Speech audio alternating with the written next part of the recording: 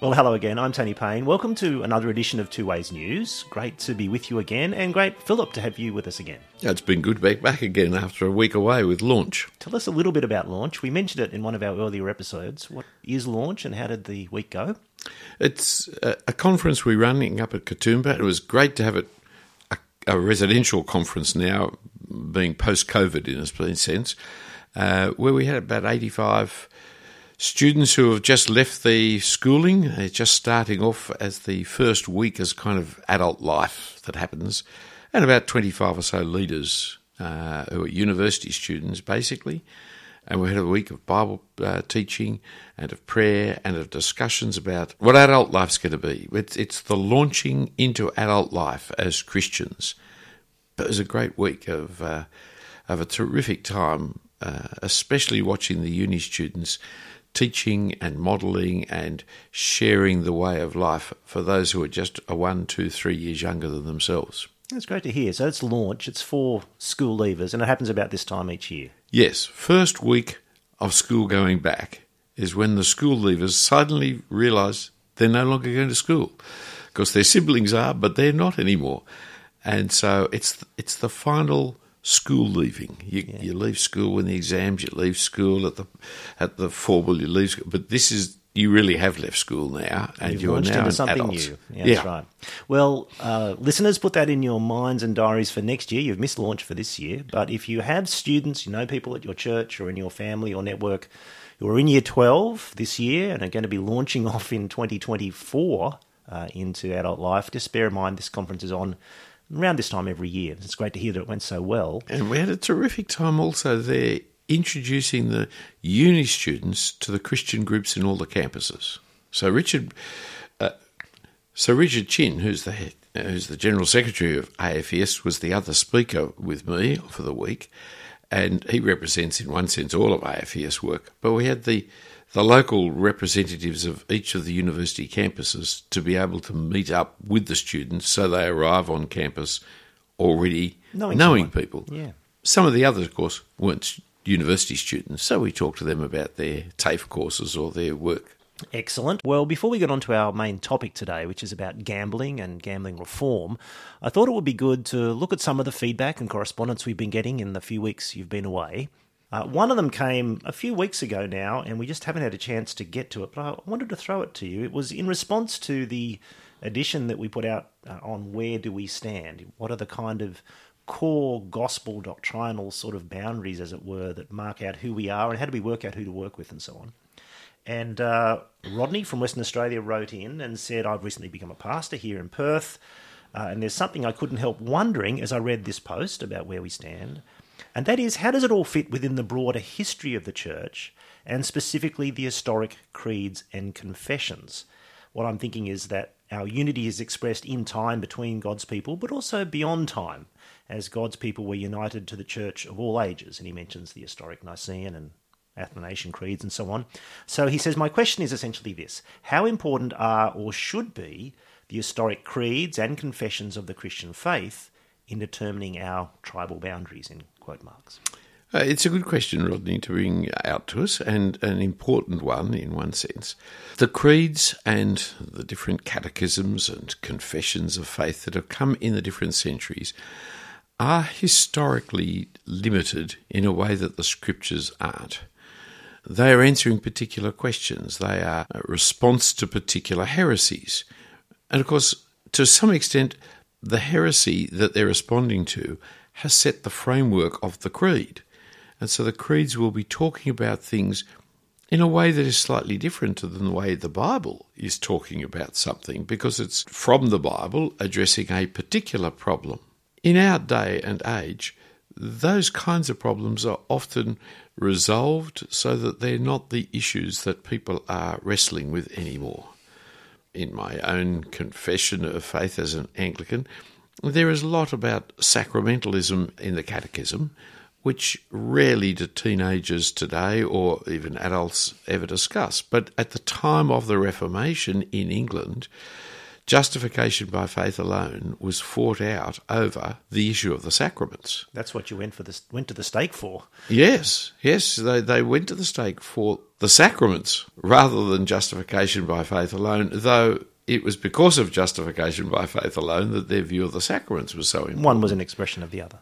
I think for those who are going to go into theological education, those who are going to be pastors, those who are going to be the representatives of particular denominations or institutions, they need to be thoroughly educated in those confessions of faith and able to articulate what they are and why they state the gospel in the fashions and forms in which they do.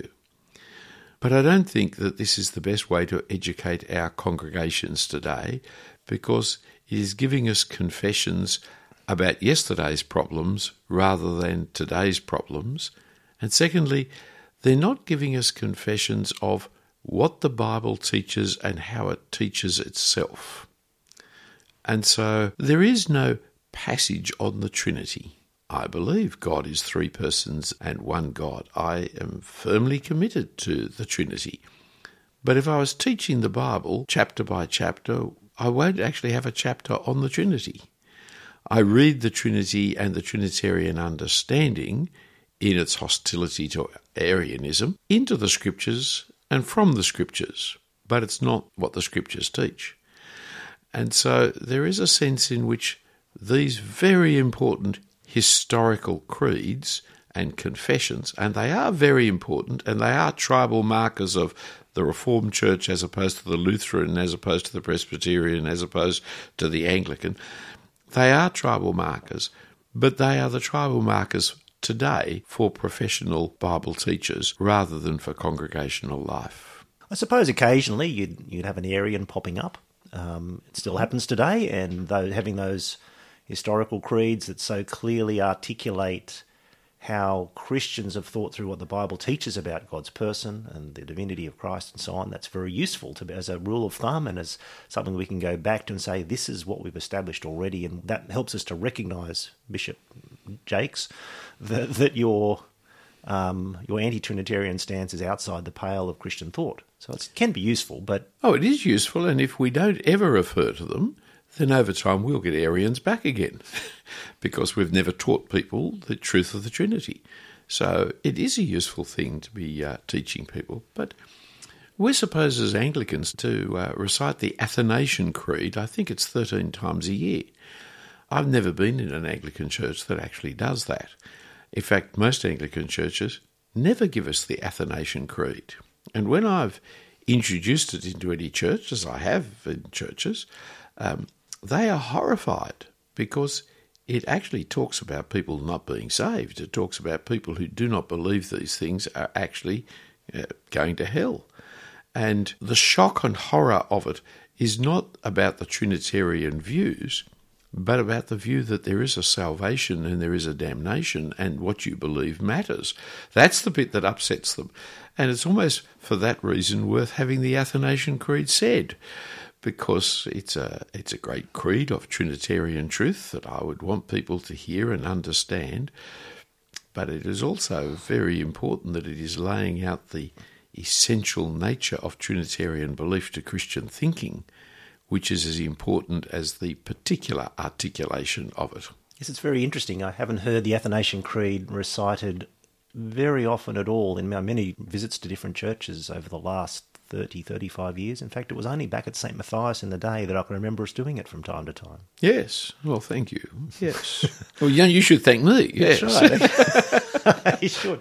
But when I introduced it into the cathedral, there was a great shock horror because, well, as an Anglican leader, it seems to me the Anglican boundary markers should be referred to and taught from time to time. But fundamentally to where Christians are standing in the 21st century, our problems are of a different character and different magnitude than those discussions. Very helpful. And thank you, Rodney, for that excellent question. Our topic today is a little different than creeds and Athanasius it's gambling. That is a little different. Little yes. change of gears Yes, there. yes. At the very moment at which we're recording this, we think just about the Premier of our state is giving a statement about his government's policy that they're taking to the next election on gambling, and particularly on anti-gambling measures to reduce people's access, in particular to poker machine or gaming machine gambling. It's a hot topic in our current society. Of course, it's always been a topic in society, gambling. And I think it's worth us talking about, as Christians, how do we respond to the social question of gambling, and where should we position ourselves, and how should we think about gambling as a social problem, but also about our own lives and our own biblical understanding and attitude to gambling. And I guess the first thing to ask is, what do we mean by gambling? Perhaps a definition would be helpful to start with. Yes, well, I'll do the negative definition first. It's not just taking risk. I mean, you can use the word to mean taking risk. All of life is taking risk. You know, I mean, listening to this podcast is a risk. It's not that. Gambling is a game of chance aimed at money. It's a game of chance which plays for money. So some kind of activity in which the outcome is uncertain. Yes. Although things random like, in a sense, you know. not always completely random. Horse racing is not completely random, but you would say that horse racing is gambling. Yes, there can be a game of skill, but the aim is the making of money. Great. Now, the focus of the discussion at the moment in our current context is on reducing the harm that gambling brings, the abuse of gambling, problem gambling. That's the issue. No, I don't think it's abusive gambling. They may think it's abusive gambling. I think gambling itself is abusive. We'll come back to that. We'll come back to that, but it is harm minimisation is the government's aim. Do you think that's something that Christians should be supporting, the minimisation of this harm? Is it a harm that we should be seeking to minimise? Well, poker machines are terribly harmful to the individual and to the society. There can be very little doubt about it. The statistical information is so overwhelming. We have one state in Australia, Western Australia, that's never had poker machines, never had these gaming machines, and their profits, if you call them that, from gambling are radically different to every other state in Australia, because they don't have poker machines, because poker machines are where people lose millions upon millions, in fact billions of dollars. And that means that there are some people who are suffering greatly in terms of their own life, and in a sense worse, in terms of their family life. The children of gamblers have a terrible life because the family income, the family wealth keeps on evaporating. Poker machines are designed to take all your money away from you. The longer you play the poker machine, the more money you lose. It's as simple as that. They're only geared to return a small percentage. If you take the small percentage you've won and put it in again, it'll be a smaller percentage of that percentage, and it takes it all in the end. And so it's like a voluntary taxation system, only the trouble is these machines are designed to be addictive. You don't have to understand much of Pavlovian kind of psychology to realise that the operant conditioning process that they are using will addict people into continuing to spend hours upon hours as they go through all their money on these dreadful machines. It's also now been discovered, to the horror of the government, that money launderers are using poker machines to launder millions of dollars. And so if you're not going to do something to protect these poor people who are addicted to these machines, they want to do something to stop the criminal classes laundering money and not paying the tax that they should to the government. So it's a real problem. It's a massive problem. And when you look at the distribution of poker machines in Sydney, it's in the poorest of suburbs that the vast number of poker machines are here. And our listeners from overseas or even from interstate may not understand that New South Wales has one of the highest per capita rates of poker machines in the world. There are other places. Nevada in the States has more. That's Las Vegas. That's Las Vegas. But there's only a couple of places. You do away with the places that are actually set up for gambling. Well, the places that come to mind for me are Atlantic City on the East Coast, Macau in in Southeast Asia. Monaco. You do away with those. New South Wales is top of the list. We have a poker machine for every 85 members of our society. It's an absurd amount. 90,000 poker machines but most of them in the poorest parts of Sydney, taking money from the people who can least afford to be losing their money. There is almost no justification that you can see for the poker machine industry, which, although in one sense is very old because they've been around for a long time, really has only been in New South Wales in my lifetime. What is the history? Because these kinds of machines have been around for a while, but they haven't really become as common, as numerous, and as much of a problem as they've become really in the last several decades. But how long have they been around? Well, in the 1890s, there were these poker machines, almost like a novelty in those times, and because they were not allowed to be used, they were set up where you put in tokens, and if you won, you were given a cigar or 2 cigars. If you got the big payout, you'd be given 50 cigars. And so you're not actually technically making money from the poker machines. I wonder if that's where we get our expression, sorry, no cigar.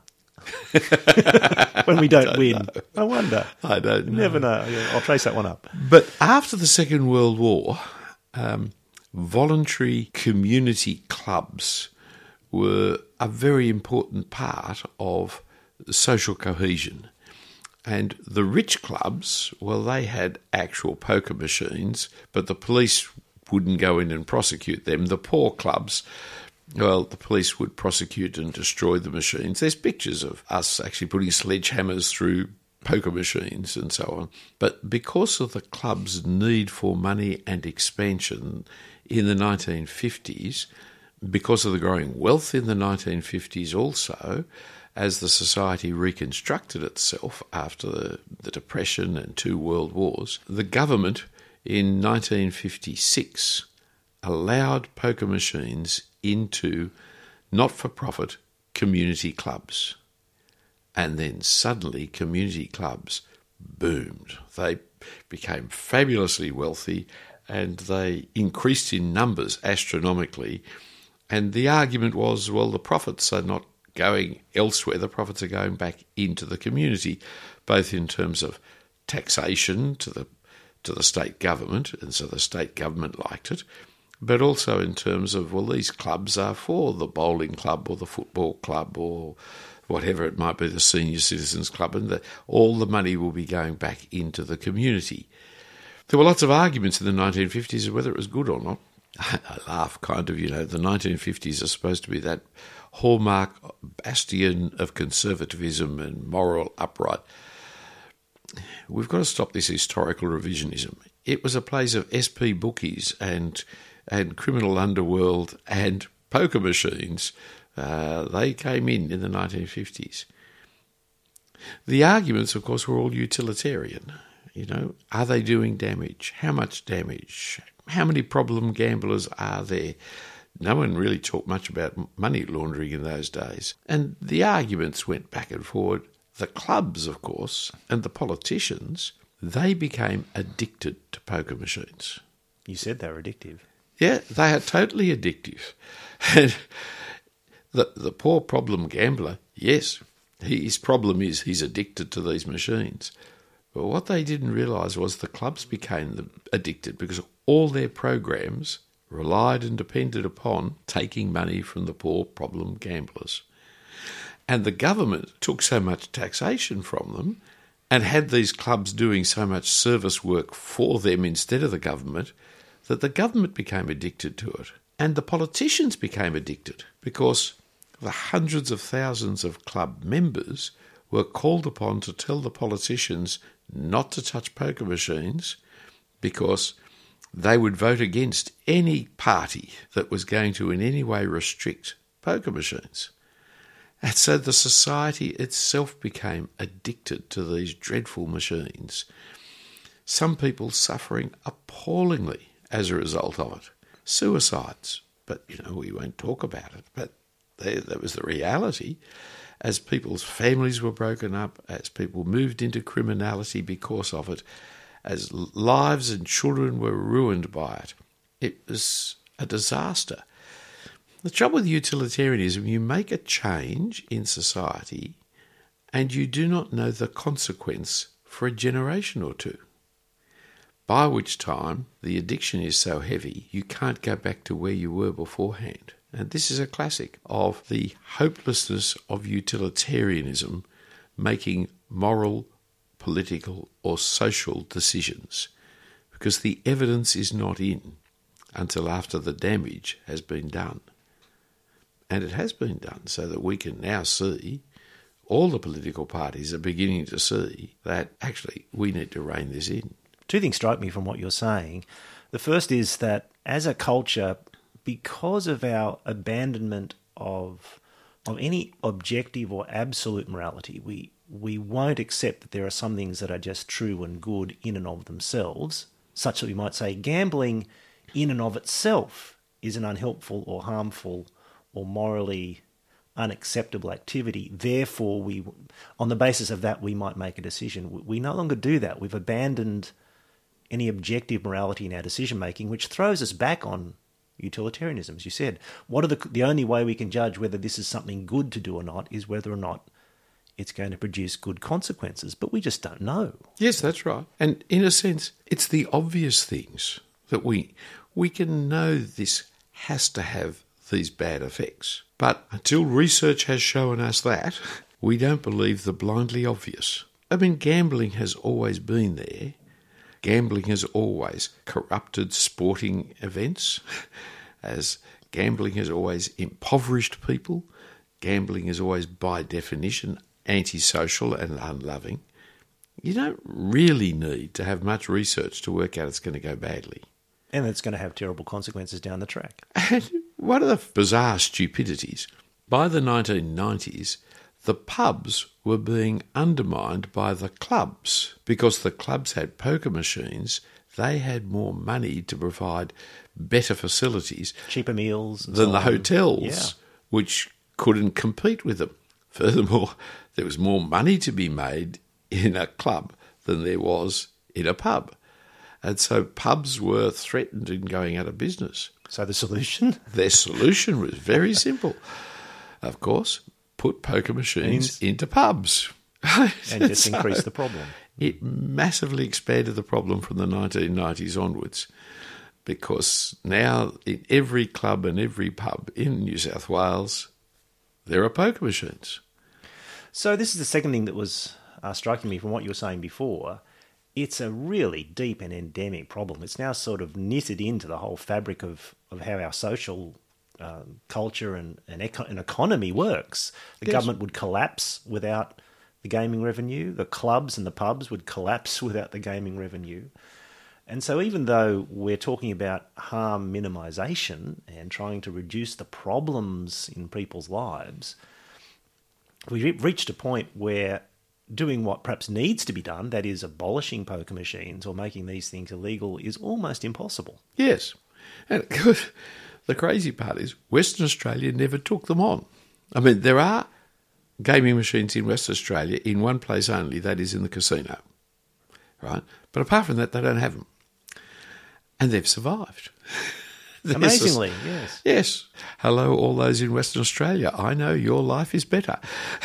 And it's better because you don't have it. Singapore did the same. Singapore made very great restrictions about their one casino that visitors can go to, but locals can't, because Lee Kuan Yew saw the damage that gaming does, that gambling does.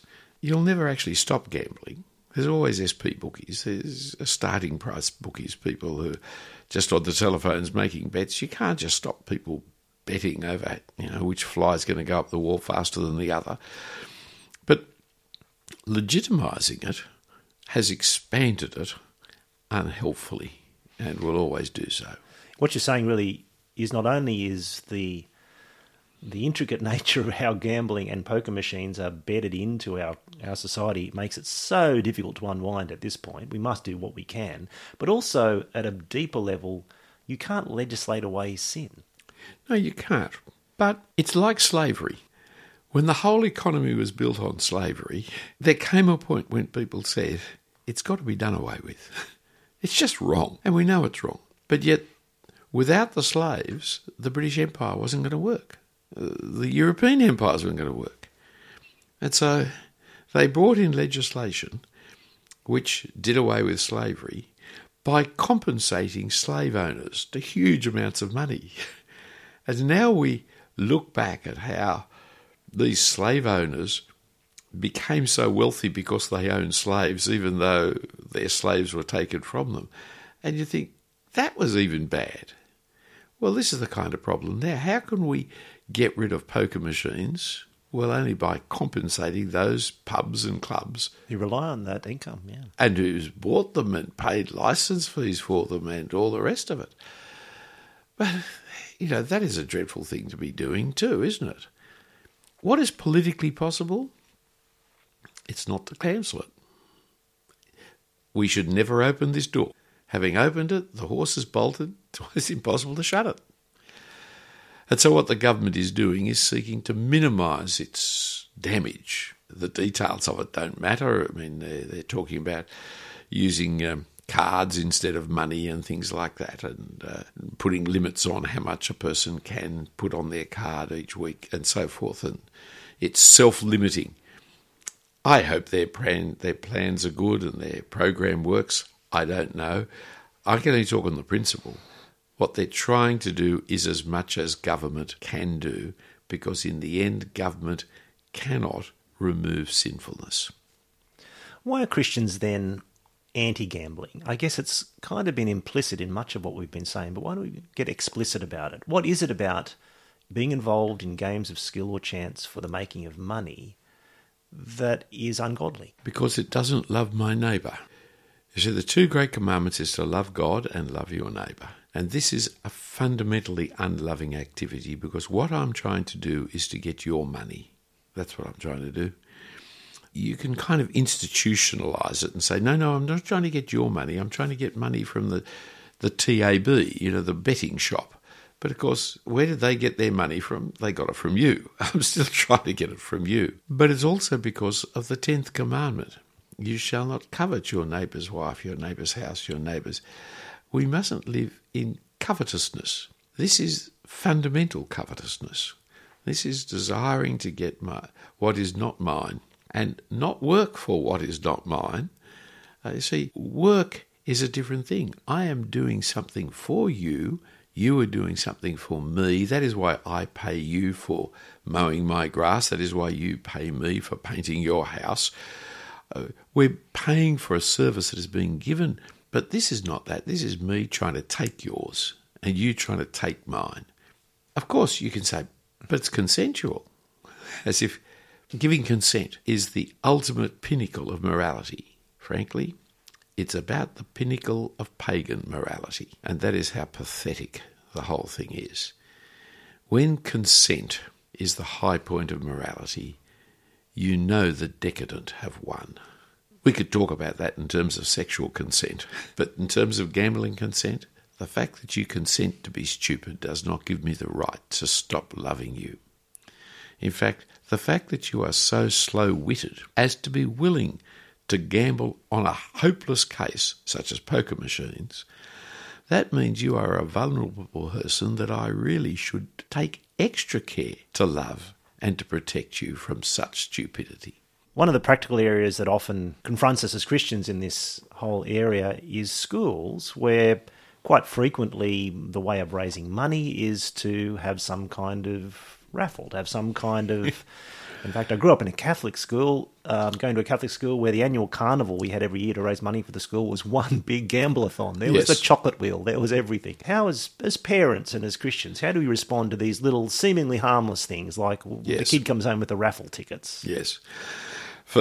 While my children were at school, a long time ago, I was always on the Parents and Citizens Club. I went to it. Hardly anybody did, but I went to it. And every time the raffle came up, I protested. Every time I said, I will make a donation equal to a book of raffle tickets, but I will not take the raffle tickets because I think that is educationally disastrous. Instead of teaching my children to be generous by getting them to give some money into the common purse of the school, which I was happy to do, as parents should be happy to do. I was teaching my children that the only way to make a donation to the school was in the hope of winning a raffle, of winning money. I was teaching children that gambling was perfectly all right, and denying them the opportunity of hearing that generosity is all right. And so I always protested, and over the 7 years I was on P&C, not once did I win. My kids always thought I was a bit weird to oppose the raffle tickets. Oh, for that reason? I thought there were other reasons, but okay. One of the many reasons my kids thought I was weird and would roll their eyes at me at times was when I gave my annual lecture about gambling and raffle tickets. But that's what parents have to do. You have to teach. You have to run against the tide of what everyone else is doing. And it kind of connects with our conversation about education a couple of weeks ago, doesn't it? Yes. And it's an important part of education that my children learn that we are different, that we are not just part of this pagan society, that we stand for values and morals and attitudes. But I did have to protect the children a little bit through the P&C, making sure that my children were not singled out for any kind of discriminatory behaviour or attitude expressed by the teachers as they gave out raffle tickets. I think a child needs a bit of defence from their parents in this regard, but I made it so clear in the P&C that we weren't to have raffles, that they did walk around my children very carefully and cautiously. Okay, it might be a good point to sort of draw this conversation to a close, I think. Would you like to summarise where we've come to and what you think we should do as Christians? I think we should be voting for any government that is trying to minimise the harm of gambling and hope that whatever mechanisms they have in mind will in fact minimise the harm. But secondly, I think it's really important to understand that harm minimisation is just an expression of the frailty and inability of the government to really do the work of teaching the ways of God, or of implementing the ways of God, or in any way restricting the sinfulness of humanity. And thirdly, it is so important for Christians to have a morality, have an ethics, have a way of life that is dramatically different to society around about us. It's called holiness. We live differently and expect to live differently. And fourthly, that's especially in loving our neighbour and not loving money, whereas gambling always involves not loving my neighbour and loving money. So we must never participate or encourage or allow it to be seen that gambling is in any way a good thing rather than just what it is, plain old-fashioned sin.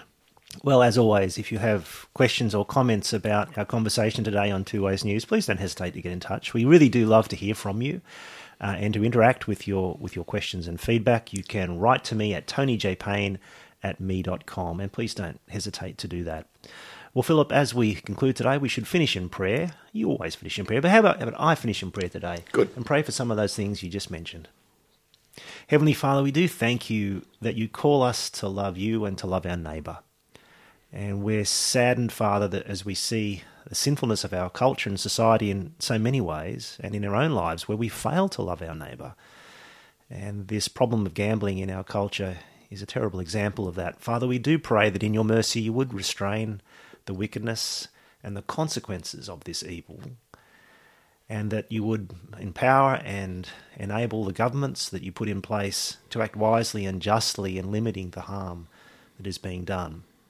But most of all, Father, we pray that you'd help us as your people with changed hearts through the gospel of your Son to not love money, but to love other people as your creations, to give and be generous and not to be covetous and to seek what we can get for ourselves, perhaps through gambling.